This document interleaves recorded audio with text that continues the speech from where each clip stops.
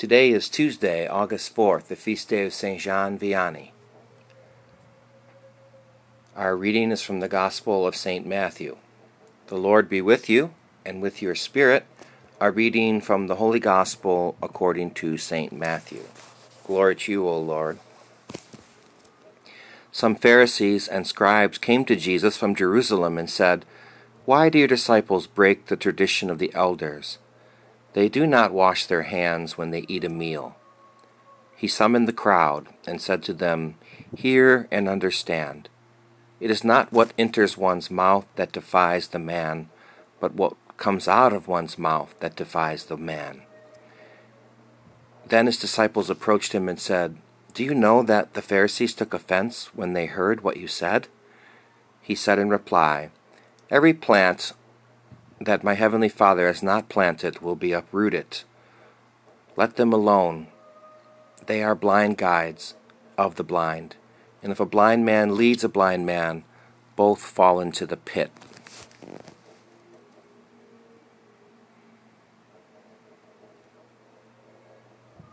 My dear friends, the good news, the gospel of the Lord. Praise be to you, Lord Jesus Christ. May the words of the Holy Gospel blot out our sins. My dear friends, Jesus today is being approached by his enemies, the people who are out to get him. Probably we all know what that feels like. Seems like there's always somebody out to get us in some aspect of our life. But his enemies are out to get him, and so they ask him a question.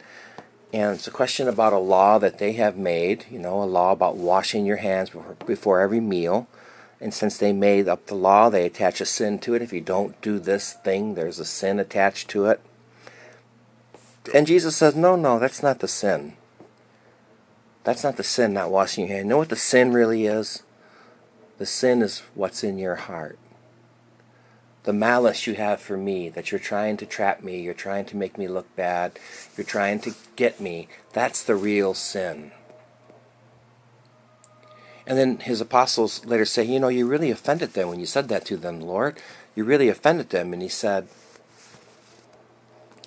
let it be, because they are blind. They are spiritually blind, and they're leading spiritually blind people. And if a blind person, follows another blind person, both of them end up in the ditch. So he was trying to illuminate them, because naming that sin in your heart, malice, in this case malice, or jealousy, or envy, whatever it was, by naming it, then you can not be subject to it. You can have power over it once we can name things in our life. So Jesus was trying to show them the way to name the proper sin, not the one that's attached to man-made laws, but the one that is in their heart, and the one that is coming from within them to defile them. So if you put that in modern terms for today, we're talking about, our intentionality. What are our intentions? Being a person who lives an intentional life and not live a life distracted by things that are not as important as other things. We have to have a hierarchy of importance in our life. For example, we are a people of ritual, and rituals are beautiful and great, but they also have a risk to them, that we can become disconnected from the ritual, that we're just doing things with our body and our mind is 1,000 miles away. We're actually doing things but thinking of other things. The rituals are meant to bring the body and the mind together and to focus the person on what is happening. But many times in ritual, we can simply have our mind somewhere else. For example, when we dip our hand in the holy water font as we come into church, or when we come into church, or when we make the sign of the cross. How about when we genuflect, or when the gospel's about to be read, or when the priest is holding up the chalice and saying, "This is the Lamb of God," or when we receive communion. Where are our thoughts? Are we thinking about what's really happening? We can be divorced between our mind and our body. And Jesus is trying to teach us today to have those two together. And I think the real solution is the prayer of recollection. Recollective prayer are short, small prayers that we say all the time, especially during liturgical times and during liturgy and ritual. We attach small prayers to all the things we are doing. And this keeps our mind and our body together. For example, you should have a prayer when you dip your hand in the holy water. You should have a prayer when you come into church.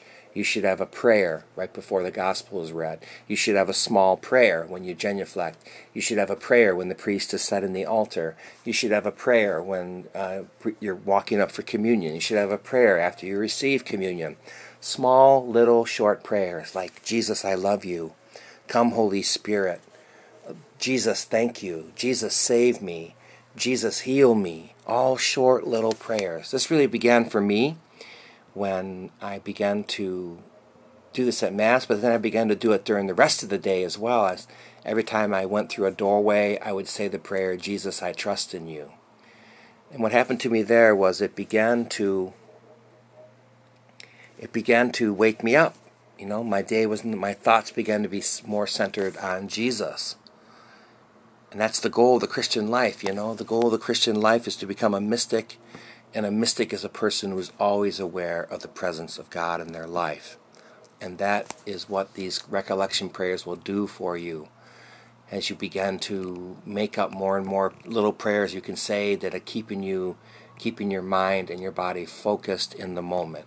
My sister, Catherine of Siena, used to say them walking down the steps. You know, there's a time for prayer. As you're walking down the steps, tell Jesus how much you love him. So in this way, you know, we won't be asleep. We won't be blind. We will be able to keep our mind and body together. And we'll learn to name those things in ourselves, those sins and those virtues, and we will not be blind.